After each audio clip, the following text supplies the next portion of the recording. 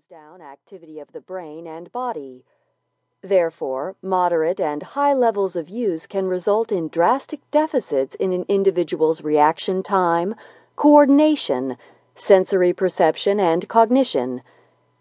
In other words, alcohol intoxication can decrease your hand-eye coordination, decrease visual ability, disrupt memory formation, cause blackouts, and increase dangerous, impulsive behavior.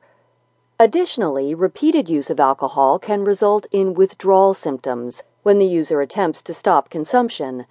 Many drugs cause withdrawal symptoms when a person stops using them.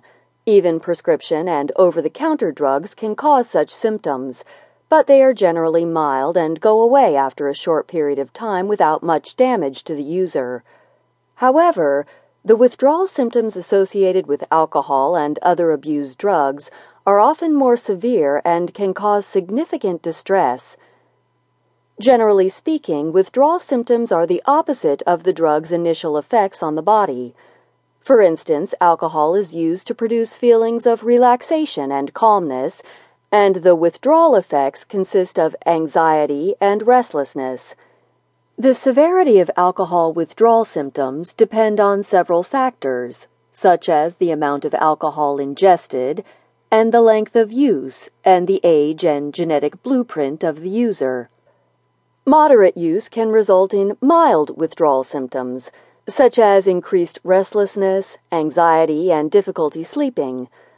With extended periods of use or larger amounts of alcohol ingestion, the withdrawal effects can become as severe as disorientation, convulsions, vivid hallucinations, and a loss of contact with reality.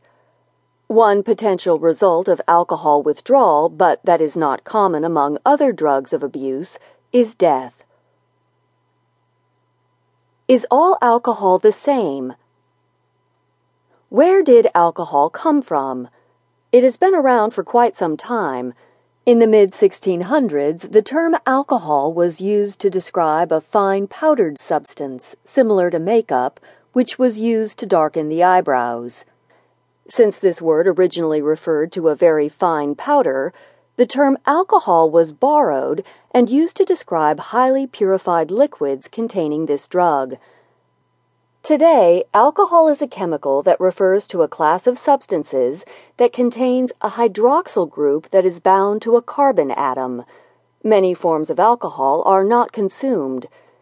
The type of alcohol that is found in alcoholic beverages is known as ethanol, or ethyl alcohol. While other chemicals in this class can produce similar effects to ethanol, they are not meant for consumption and can be very harmful if used as a beverage. For instance, rubbing alcohol, isopropyl alcohol, is often used for cleaning purposes.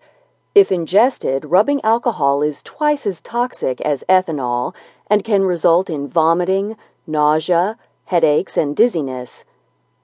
Methanol, also known as wood alcohol, is a chemical that has a similar odor to ethanol but is sweeter. It is commonly used as a solvent for laboratory use, as fuel, and in the production of woods and paints. Methanol is extremely toxic and, if ingested in very small amounts, can cause blindness. Ethanol is a colorless liquid that is formed by a naturally occurring reaction known as fermentation. This process is used in the production of alcohol as a beverage. Fermentation occurs when sugars, such as glucose, are converted into energy. During this conversion, both alcohol and carbon dioxide are produced. Interestingly, the ethanol produced is actually a waste product of this reaction. The term alcohol refers to all chemicals in this class. However, the remainder of this book will use the term to refer to ethanol, or the type ingested for intoxication. Different drinks, different alcohol content. There are numerous alcoholic beverages available to be consumed. A few of the most common classes include beers, wines, and distilled beverages. These products are not all produced in the same manner. Usually, the type of materials used in the production of the alcohol determines how it will be classified. Beer, for instance, is produced from